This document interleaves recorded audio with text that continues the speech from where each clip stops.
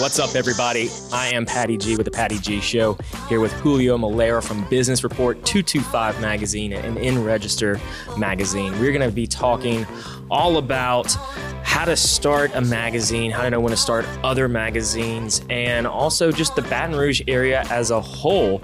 But before we get started, big thanks to our sponsors, Triton Stone Group and Falaya Real Estate. And without further ado, welcome, Julio.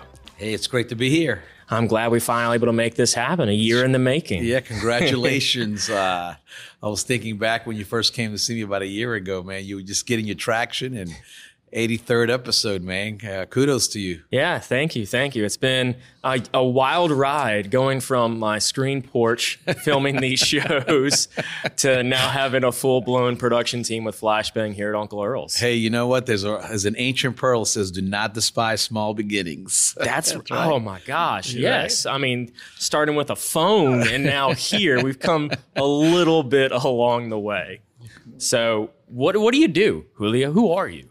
Oh, well, every day I make sure that the Business Report and 225 and Register Magazine and our other product lines are reaching their audiences. We're developing content, that the sales are coming in. And so as the CEO of our organization, my job is to make sure that all 6 spokes of the publishing business are working in unison. You know, we have an editorial department, we have an advertising department, but we have a business department, we have a production and design department, we also have a marketing department, and then we have an audience development, and that has become real big now with all of our digital products, our apps that are online, our websites, our email marketing, our sponsor content.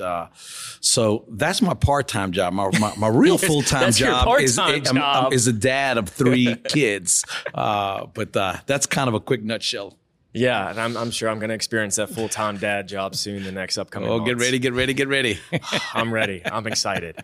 Okay, so you got 6 spokes is how you describe them? Yeah. So those 6 spokes are those different departments that you just kind of laid out. Yep. So beforehand, you mentioned the 3 different big tiers, brands. The Business Report, 225, and In Register. Yeah. How did you get started with each of those? And maybe let's just go back a little bit. What kind of a kid were you? How'd you grow up and end up doing what you do today? Well, my father left us when I was 4 years old, so I was raised by a single mom, and my mom was a pistol.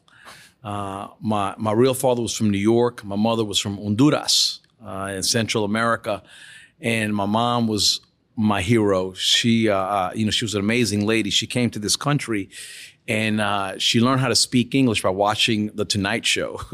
Wait, what? That's how she learned English. Watching The Tonight Show back in the day. Yeah, starting with Johnny Carson. Yep, and I love that.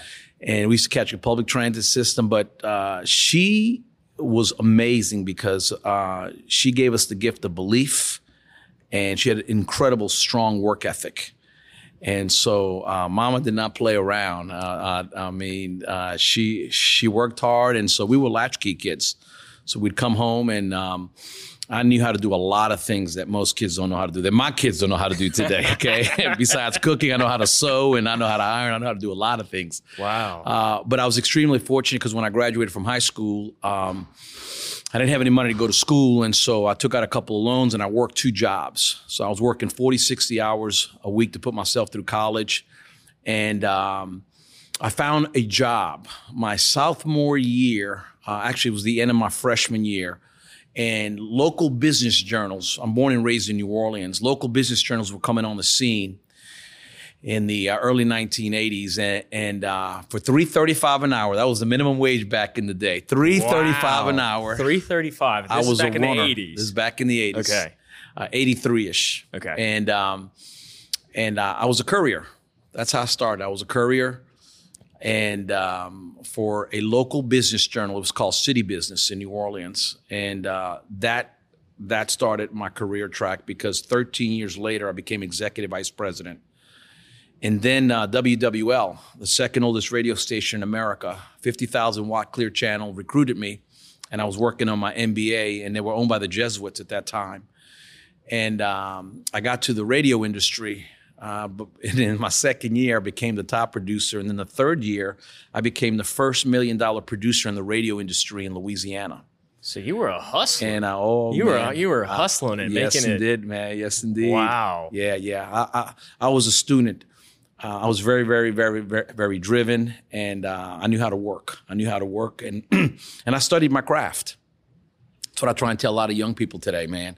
You got to pay the price. A lot of people want success, but they're not willing to pay the price. They want to make more money, but they're not willing to work hard. And so you can't take out of the system unless you put into it, right? 100%. And I feel like they want it too fast. Yeah, that's exactly right. That's right. They want to get into that success, that end goal from day one. That's right. You know, with social media, digital age, we know the unicorns of the business industry, and they just are an overnight success, but everyone I've ever talked to says it's been years in the making. It's been years of late nights, years of putting in that effort. It's you know, one of the great tragedies in contemporary living today is short-term thinking, and precisely what you're talking about. I think you got to program your career, your relationships, your investments for long-term.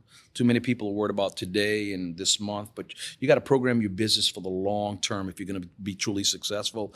And so, you know, patience is, you know, they say is a good virtue, but, you know, when you're young, a lot of people don't have it. But I was extremely fortunate. You know, I had a mentor that taught me a lot about business.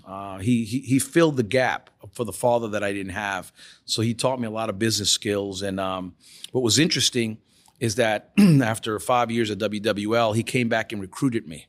And at that time, he bought Louisiana Life magazine, New Orleans magazine, and a couple of other. I started St. Charles Avenue. And so I came back and we grew that. We had 2 radio stations, an outdoor billboard company. And so I had the best job. At 29, I had the best job in New Orleans. And that's when I wrote my first book. I wrote my first book then. And what's the title of the book? The first one's called Do You Have the Time for Success?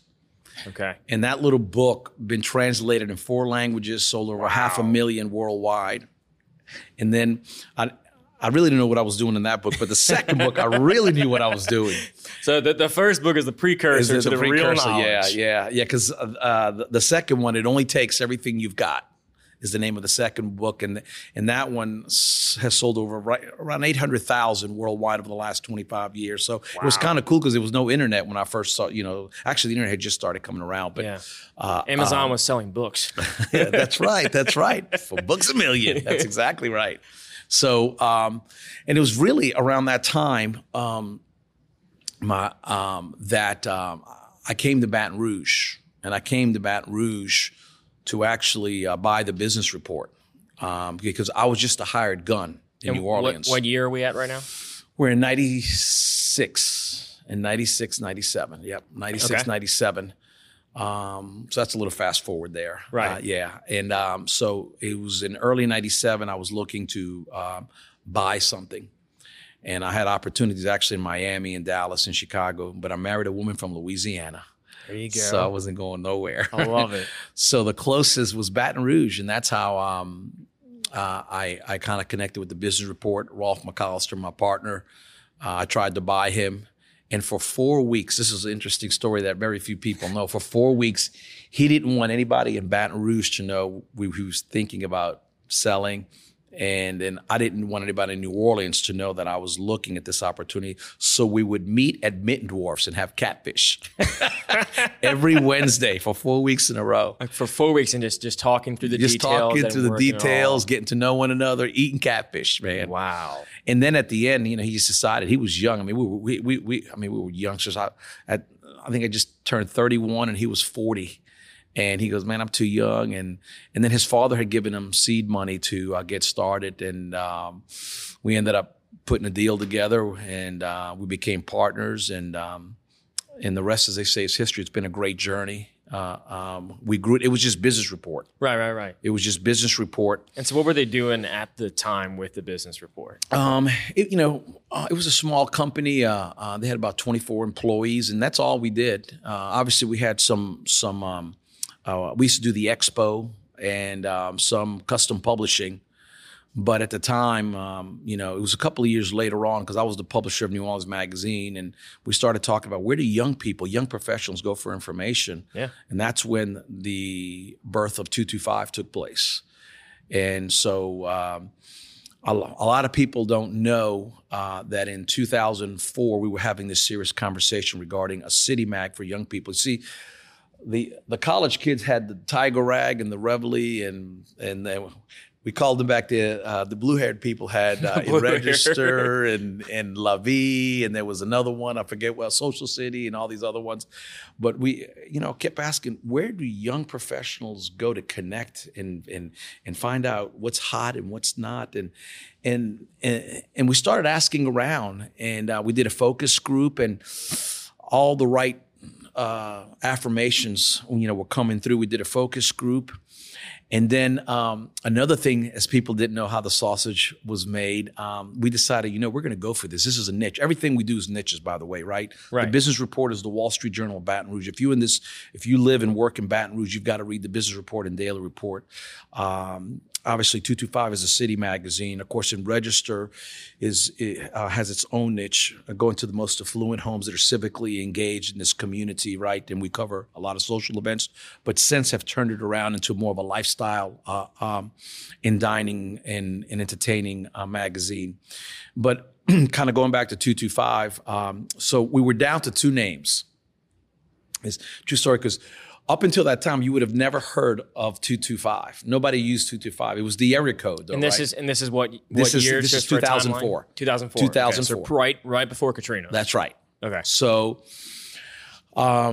we are down to two names. It was BR Inc., Brink, with the emphasis on BR, which sounds so funky and so ugly and so stupid today, right? But it was one of the core ones that we had left. Brink. And then we had 225. And so it was funny because people, why 225? I go, it's the damn area code. Yeah, it's the area code. It's the region that we're going to cover. And so we pulled the trigger on 225. It was one morning coming out of a coffee shop. We did it in my car. We said we're going to go with 225. And then we hired a staff in April. This is very important. April of 2005. We hired Tom Garisco to be the first editor. I hired Jeff Rodell. He was part of our team. I hired Ree Harriman and Nancy Clary to do the advertising side. And out of this little small space, we started working. And what we did in April is we mapped out a plan, and we said we're going to launch in November. We're going to have a November-December issue, and then we start off with the new year, because we wanted to catch some of the retail season, right, for advertising the end of the year. So we started working, and what most people think, as you well know, at the end of August, the beginning of September, Katrina hits. A lot changed. And everything, yeah, that's right. Our community was rocked, over 200,000 people into Baton Rouge.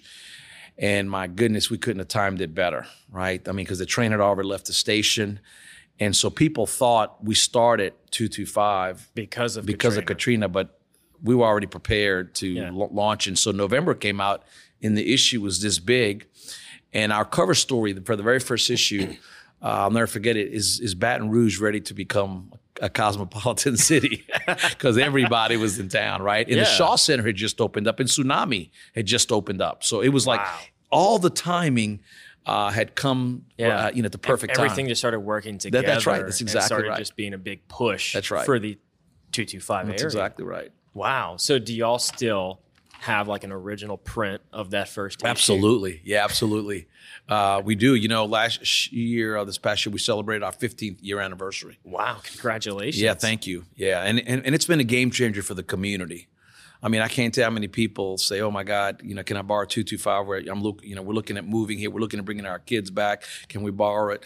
And the mission of 225 that most people don't really know, it's just to really help local people discover the people and the places that make Baton Rouge unique. We've got so much talent in this community. It's amazing. There's so many places that people who live in this side of town have never been to this side of town, that live in that side of town have been to this side of town.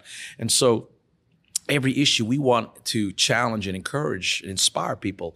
Get to know the people of Baton Rouge. Get to know the places of Baton Rouge, and so it's been a home run. We've been extremely blessed. Yeah, You said it perfectly. Baton Rouge, kind of after Katrina, became that melting pot of everybody that lives here is so unique, so diverse, that there is so much opportunity here. There's so much happening. There's so many people throughout the community that have moved here and stayed here.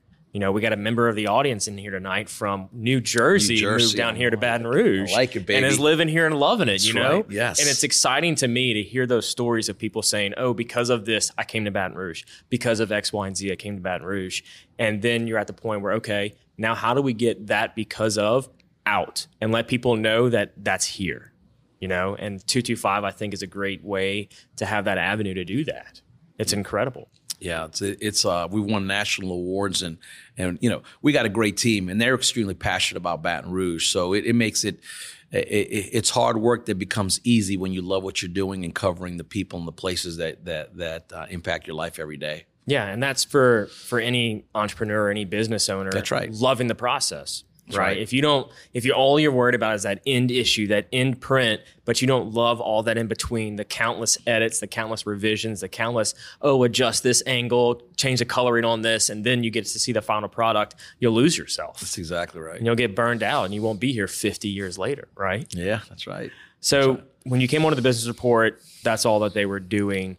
How did y'all kind of go about saying, okay, now we need to make that leap? How do you know when to take that leap to add on something that, for all you know, could have gone sideways? Yeah, it's a good question. Well, you know, one, you think about scaling your business. Two, I think that, you know, everything we've always done was organic growth, right? And you know, we're just entrepreneurs, right? We're not, the difference between entrepreneurs and inventors is that an inventor will invent a product and go try and find a market. But an entrepreneur will find a market and then create the solution or the product to fill that market. And so with 225, we saw a market opportunity and we filled that gap, that void. We knew we wanted to continue to grow. And so we grew with events. A lot of people don't know we started Sunday in the Park. A lot of people don't know we brought down the Fur Ball down here from Chicago. A lot of people don't know we started the Corporate Cup Run. I mean, we've sold these and given them off to other organizations over the years because that's not primarily what we do. But we like to innovate. Ideas are the currency of the future, so we're constantly thinking about new ways and new ideas. And so, you know, we knew we need to continue to grow. And so we love niches, right? Everything we do is niches. And so the next niche that we saw is in register. You know, I remember reading in The Economist, it was a headline, forget about China and India. The next economic boom is women. And when I read the article, it talked about the spending power of women. It talked about the influence of women. It talked about women in the workplace. And I go, you know what? Let's work in that niche. Let's own that niche. And so in register was a great segue there because, you know, the majority of the subscribers were women in affluent households with philanthropic and community engagement flows. And then we did some surveys, and we didn't just want it to be a social magazine. We wanted to add some content to it, right? And so we did that, and we found out that homes, interior homes, outdoor living, all these aspects of quality of life were very, very important to our readers. So we started adding that content, and it's become a beautiful product. I could take that product in Dallas, Atlanta. You can put it up against any of those, Charlotte, San Diego, and we will easily compete, if not be better in some cases. Really? Yes. So taking that same product and putting it into those markets. Yes. Is there a plan down there to make that happen? No, you know, so, you know, the way we look at it is that, you know, the national news and, you know, all that stuff is a commodity. You can get anywhere. We want to be just local. And so everything that we cover in Business Report, everything we cover in 225, everything we cover in Register, it's all about local or regional, right? And so, you know, we've decided that that's going to be our wheelhouse. And, you know, we've had many opportunities. We've had people ask us to come to New Orleans, to Lafayette, to Shreveport. But this is a very people-intense business. Of right? course. It's all about relationships That's too. right. That's right. And it's hard. I mean, it can be sexy on the outside, but it's hard. No, most people don't see the sausage being made. Exactly. They don't see the hours sitting with a potential new client saying, okay, here's the numbers, and all it is numbers. And then they say, okay, now let's look at the content. Yeah. How can we achieve those numbers? How do we keep those readers going back to picking up that next issue? How do we keep them wanting more while still remaining local? Because generally, if you look at a business over time, they start to expand their reach, their demographic, their size starts to spread out.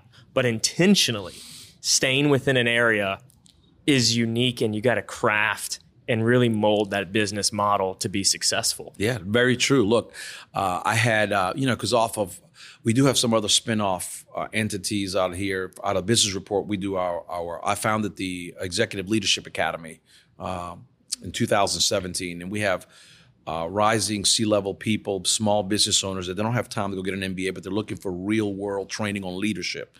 Any community, any company, any country is only as good as its leadership. So we put together a real special curriculum, and one of the features is that every session that we have, I bring in a CEO the way you brought me here, and I interview them, and I've got specific questions.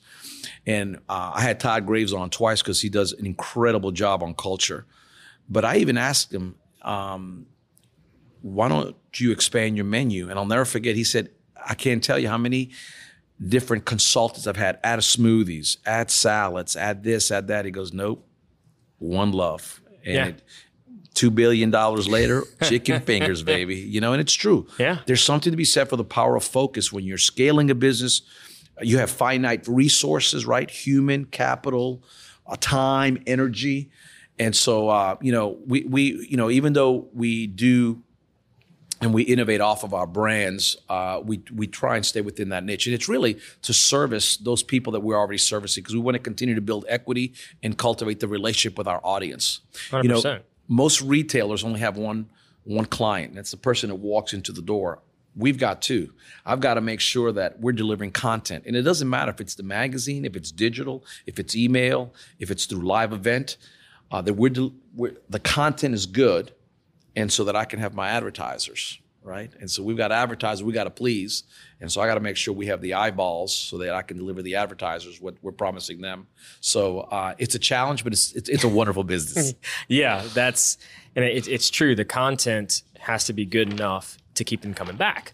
Because if you have a poor article or a poor series of articles, they're just going, they've gone down. This writer, this editor, they've stopped caring. That's right. But you got to have that continued excellence, that continued growth, and say, oh, I got to come back. I got to come back. I got to come back. That's right. So you just spoke of one other little function y'all have kind of started going into, the CEO Leadership Academy. What is that? What does that do? So what we started doing is, and actually, I want to give credit where credit's due. I was in San Diego at a national conference, and this guy in Chicago started it, and I was fascinated by it. So I flew up to Chicago, and I looked at what they were doing, and I said, I could bring this back to Louisiana, and I think we can make it better. And so they were just focusing on corporations. And in Chicago, you've got the critical mass for that. Down here, we have finite corporations because our economy runs primarily small business, right? Yeah, it's all small. So what we did, it's 5 Friday course, 5 Fridays. That's all it is. And for a fee, the first day it's all day. Then there's 4 other sessions that are 8 a.m. to 2:30. And there's a big leadership Hogan assessment, which is kind of the Mercedes-Benz of personal leadership assessment. You have a 1-hour coaching session. It's very painful for most people, but very profitable. Yeah. It's hard to sit and have someone say, here are your flaws. Oh, yeah. But if you want to be a great leader, you got to be aware, right? You got to be aware. And so we teach real world information. And so we look at everything from conflict resolution to how to lead and manage multi-generational workforce, right? Gen Zs, millennials, baby boomers, Gen Xs. They all want different things. And they're motivated differently, yes. right? Yes. So you've got to understand that. To how to create a culture of excellence. I can walk into a business and I can smell culture. I mean, you could smell if it's excellent, if it's flawed. I mean, and so for 5 Fridays, we try and deposit as fast as we can, as much as we can. And there's case studies and they break out. But, one of the beautiful things about, we only accept 30 people at a time, right? Because we get intimate. And they're from different backgrounds. Usually, I've had CEOs, I've had VPs, I've had people that are small business owners that go, oh my God, my company's growing and I need help. I now realize I need help, right. Leading people, We're managing no longer people. just a mom and pop shop. That's exactly right. And so it's been great. We're getting ready. I now have 300 alumni. So wow. We've been through our 10 sessions, and we're actually looking at doing a 2.0 version now. I've got that pent up demand. But what I was going to say is that probably it's been very satisfying on our exit surveys where people got out of it. But the networking that's gone on between those people has been phenomenal. New friendships, new customers. We even had a husband-wife dude that came into the session. So was it marriage counseling or business counseling? It's a good question. I got to ask him. So it's been real cool, very very fulfilling because we want to play a small role. Again, I want to go back to this context of leadership. Any city, any community, any company is only as good as its leadership. And so your company, your organization will only get better if you get better. And right. So we can't be satisfied. We got to continue to grow and evolve as leaders. Yeah, and you can only do that with your business by getting that education, right? Yep. If you don't seek it out, whether it be through books or talking with people, getting a mentor, you're going to get stuck in a rut. And you're going to be, just banging your head against the wall trying to figure out how to get out. And then having that extra step of, hey, I need help. Well, and you're right, because even in these breakouts that we have within the curriculum, they learn from each other just as much as they're learning from the facilitators 100%. And the speakers. It's that collaboration. That's right. It's that round table. Hey, throw ideas out. No, nothing's off the table, right? That's right. Nothing's a bad idea. Let's hash it out. Let's figure out what's going to work. That's exactly right. So then on the content side of the business, you've got these 3 different magazines, but then you've also got the 4th one, the 10-12 industry. But across all those, you said, the content is so important. How is it that y'all are able to kind of cultivate and continuously create that content in such a high regard that people always are seeking it out? Yeah. Talent.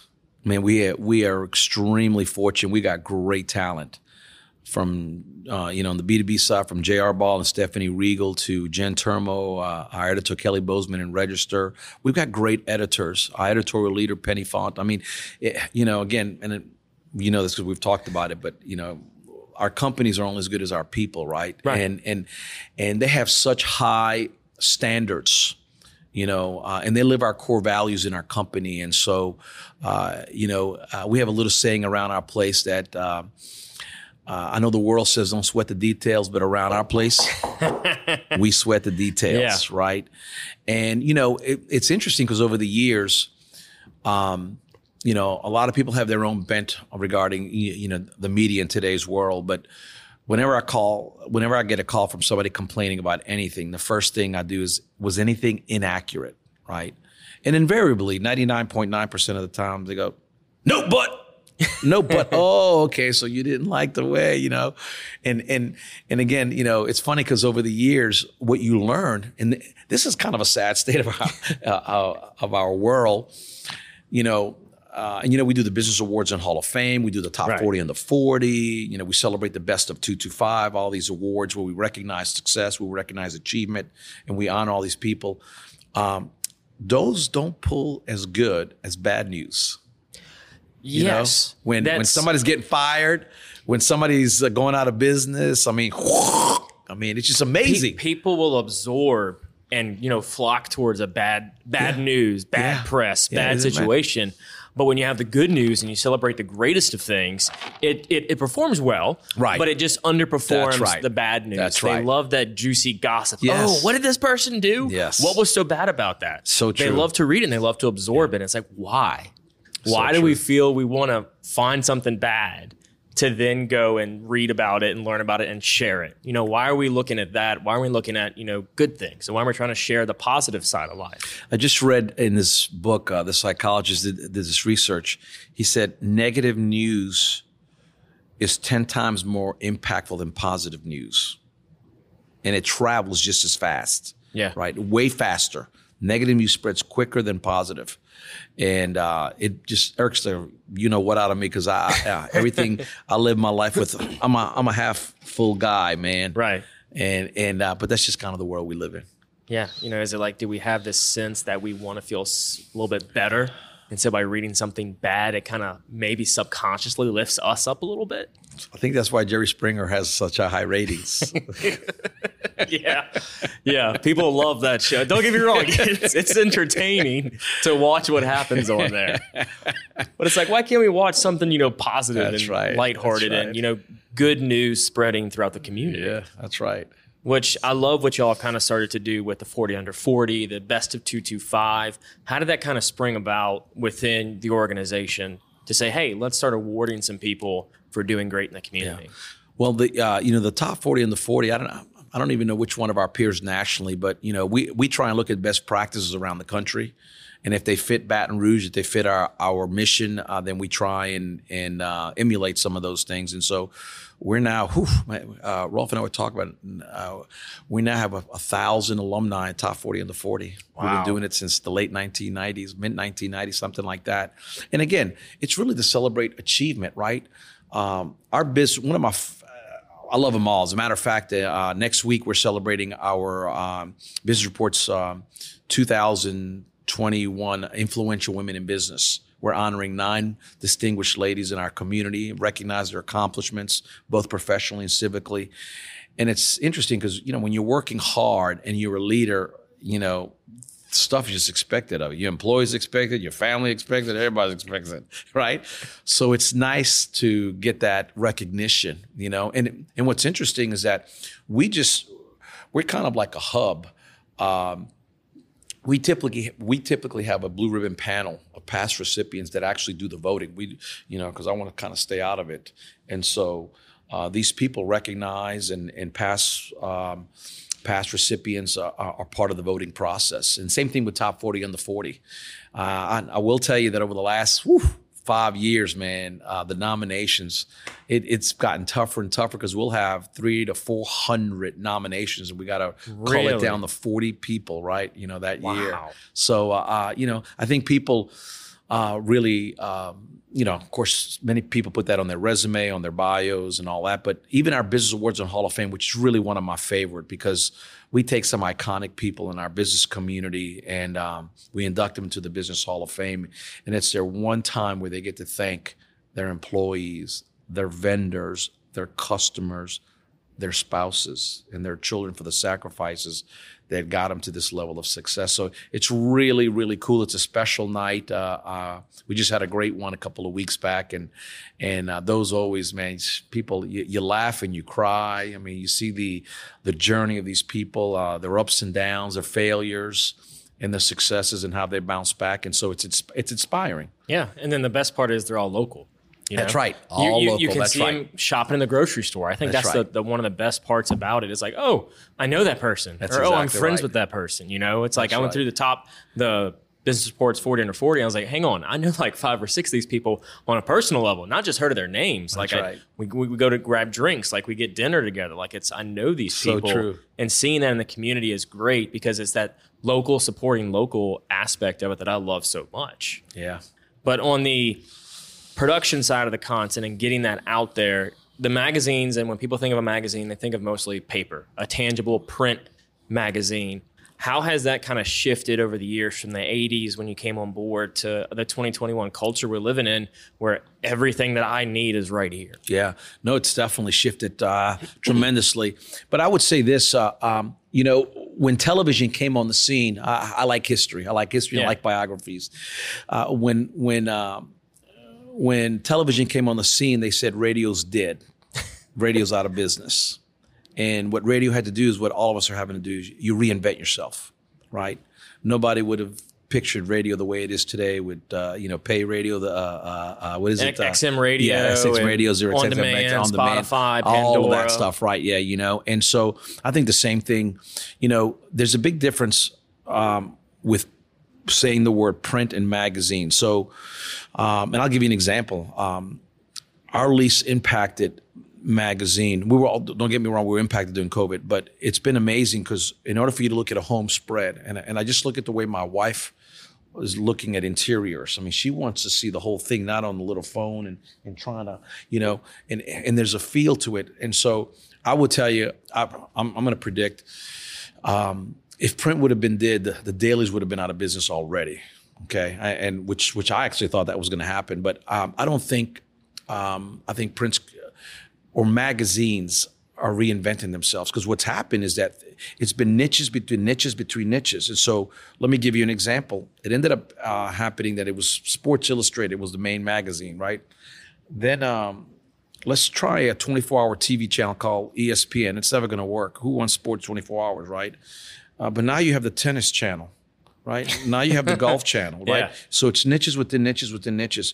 And what we've seen, as a matter of fact, in 2019, I believe I saw, there were 154 new magazines launched in North America.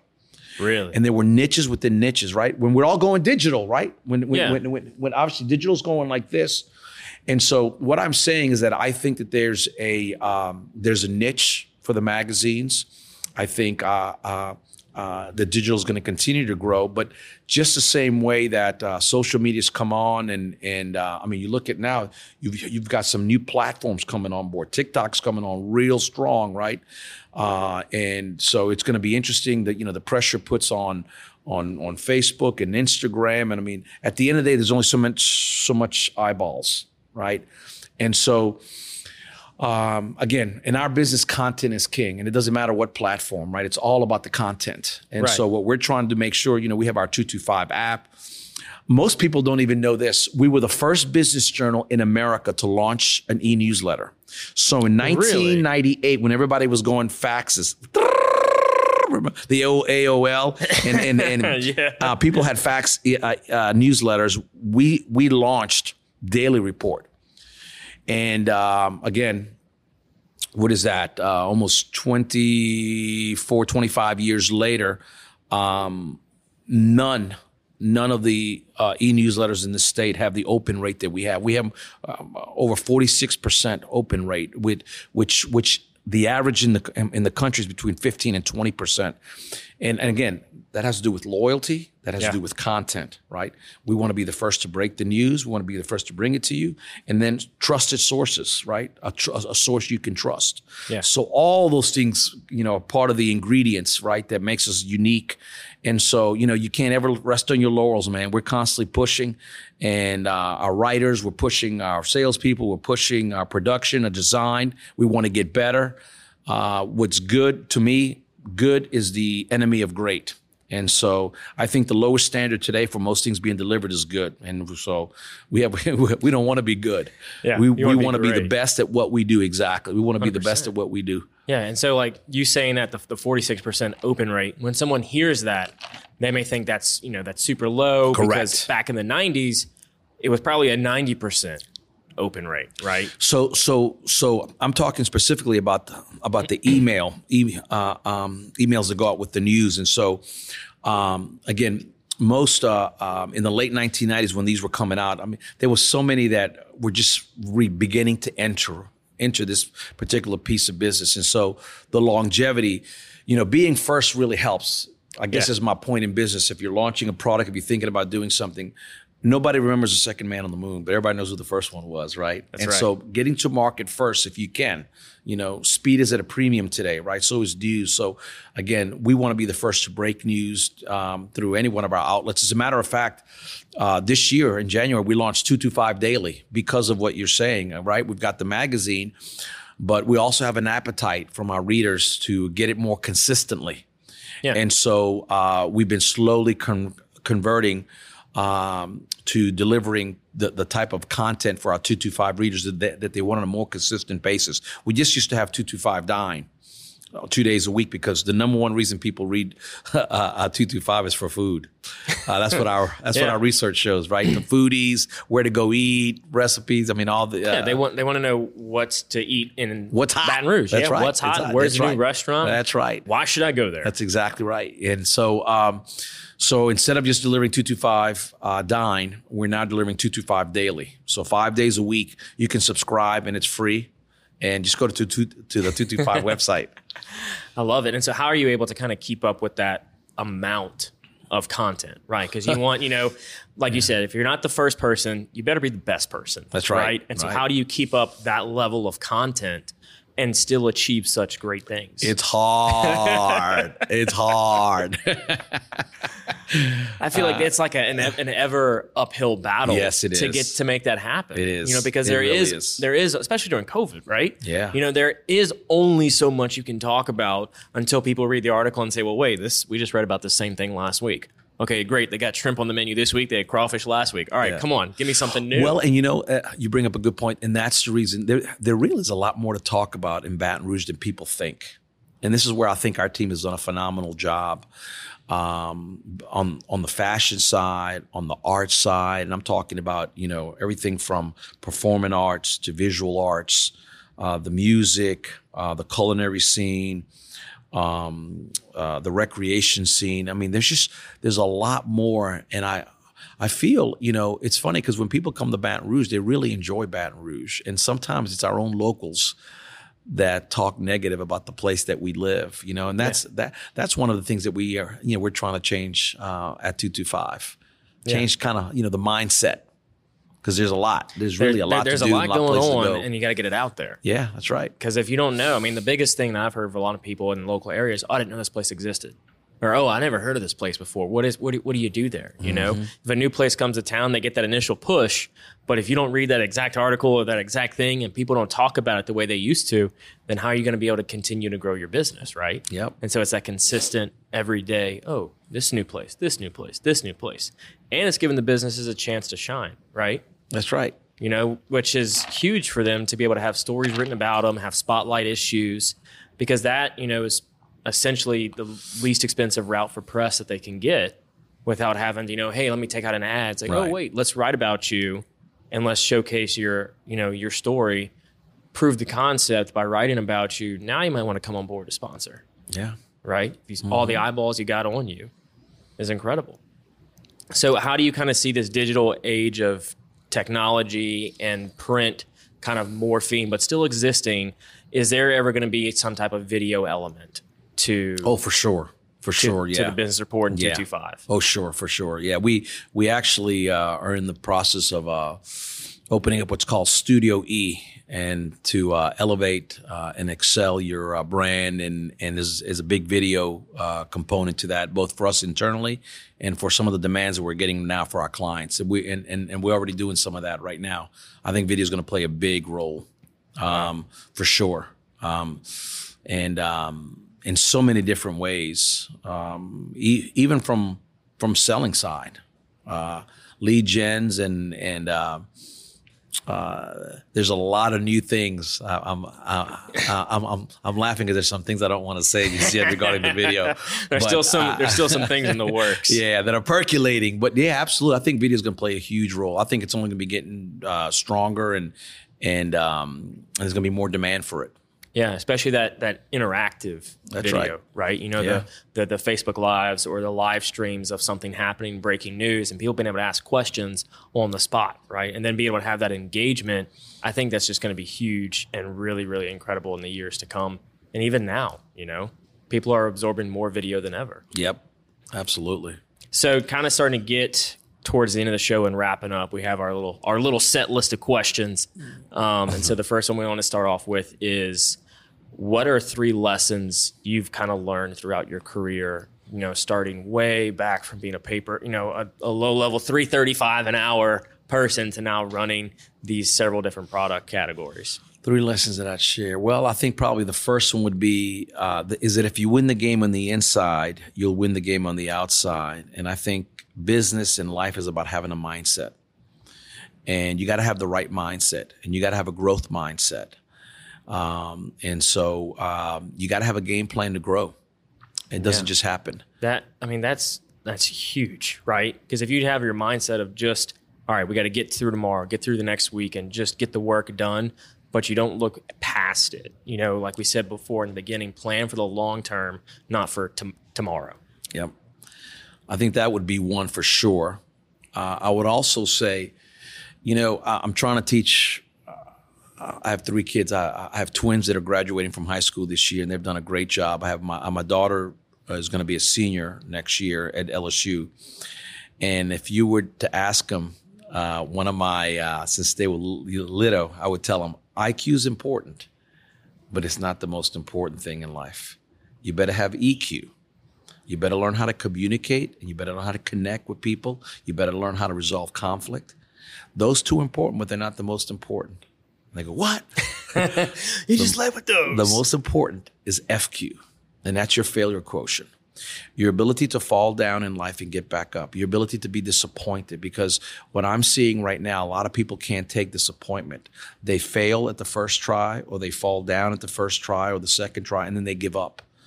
But this game of life and this game of business, it's about being relentless. It's about being resilient. And so your FQ is just as important as your IQ and your EQ. And probably the third one, which my mother gave me, I'll give her credit, is that, somebody once said that attitude is everything. I don't think that's right, because you can have a positive attitude, but if you're incompetent, I'm going to fire you, right? I'm happy to show up for work today. I don't know what I'm doing, but I'm happy to be here, boss. But a positive attitude is the most important thing that we bring to life, that we bring to our coworkers, we bring to our customers, that we bring to life. So I think maintaining and having a positive attitude, and look, a positive attitude, it takes strength of character to be positive. And it's not easy. And sometimes, I've had people, oh, Julio, man, that's all you ever talk about, positive attitude. And do I have rough days? Of course I have rough days, man. But we're not positive because life is easy. We're positive because life can be hard. Right. And if you maintain that posture, you can enjoy the journey a lot more. Those will be my three top ones, I think. I love that. That FQ is huge. I don't know what has led into people just not, having a failure and just wanting to throw their hands up and quit, right? You can't. If you have one failure, you've had, 100 failures too few, right? That's right. You have to continue to fail, but each failure is more of a lesson, is the way I kind of see it. I didn't fail. Right. I just learned a way not to do it. That's exactly right. And that's all it is. See, that's perspective. That's a good mindset. You got the right mindset. I got one down. Okay. 100 more to go. That's it. So what is something you did as a kid you wish you could still do today? Oh, that's easy. I wish I could play sports every day. I was good at everything, great at nothing. But I love sports because it's a great metaphor for life. Yeah. And I've watched my kids play.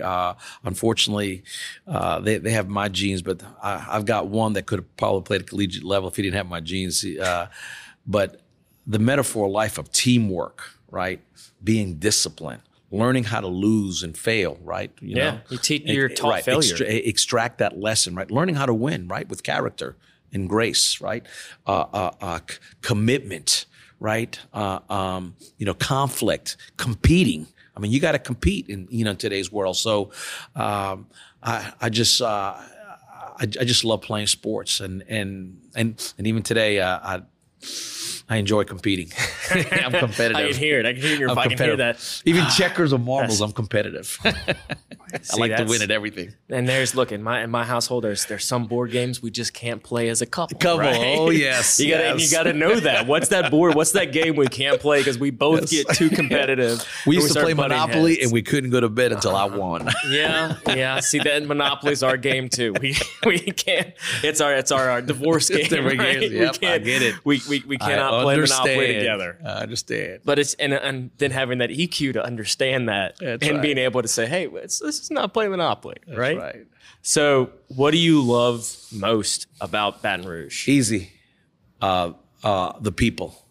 I love this community. I just, I really wish we could break down all these barriers of black, white, north, south, all this ridiculous stuff that really keeps us from knowing each other more. The people here are so warm, friendly, and it's not like that. And look, I've traveled all over the world. I've traveled all over this country, and you can go to different parts of this country, and people are not just, there's something different. I mean, we're much more family oriented here. And some people say the South, but I would even bring it down tighter. I think what makes Baton Rouge, and look, it's also can be a source of frustration for some, but at least for me, the friendliness, the warmth of the people, I just love it. I love it. I've got a neighbor who we run the opposite sides around our block. I have no idea what his name is. I've never met the man, but every morning we always say, "Good morning, how's it going?" You do that anywhere, towards the north side of the country, and you're gonna be like, "Good morning." They're gonna look at you like, "Hello. What are you doing? Why are you waving at me?" That's right. Right. Stay in your lane. Stay in your lane. That's right. Okay, so and for the final question is, what can I do to help you? What you can do is continue to do the show and promote all the positive things happening in the region. I like what you're doing. I remember when you first started, and I like your tenacity, man, and I appreciate what you're doing in the community, and we need positive things like this because again, there's so much negative noise out there, and people need to know in a bunch of different ways. A lot of the good things are happening with a lot of great people in our community. So keep doing this show. Well, I'll keep doing it one episode at a time. And for those listening, we've got 3 episodes being filmed this week. So it's we got a busy week ahead of us. Awesome, man. Well, Julio, thank you so much for coming on the show. Yeah, man, my pleasure. I really appreciate it. And I want to give a big shout out and thanks to our sponsors, Triton Stone Group, which is a family-run, women-owned company that has a carefully curated selection of stone. If you're into building a new home, you're renovating your home, be sure and give them a call and let them know that Patty G sent you. They'll take care of you like they do every one of their customers. And to our second sponsor, Falaya Real Estate, they're a local Baton Rouge-based application to sell your home. It's like for sale by owner, but way better, y'all. It's on steroids. They're getting houses, especially in the housing market. Any realtor will tell you they go on the market and the next day they're sold for well over asking price. That's just how hot the market is. And so without further ado, thank you all very much for tuning in, whether it be through Facebook Live or the podcast platforms. I really appreciate it, and I know that the guests do as well. So thank you again, Julio, for coming on. Thank you, man. It's great to have you. I appreciate it. And everybody else, I'm Patty G, host of The Patty G Show, and that's a wrap.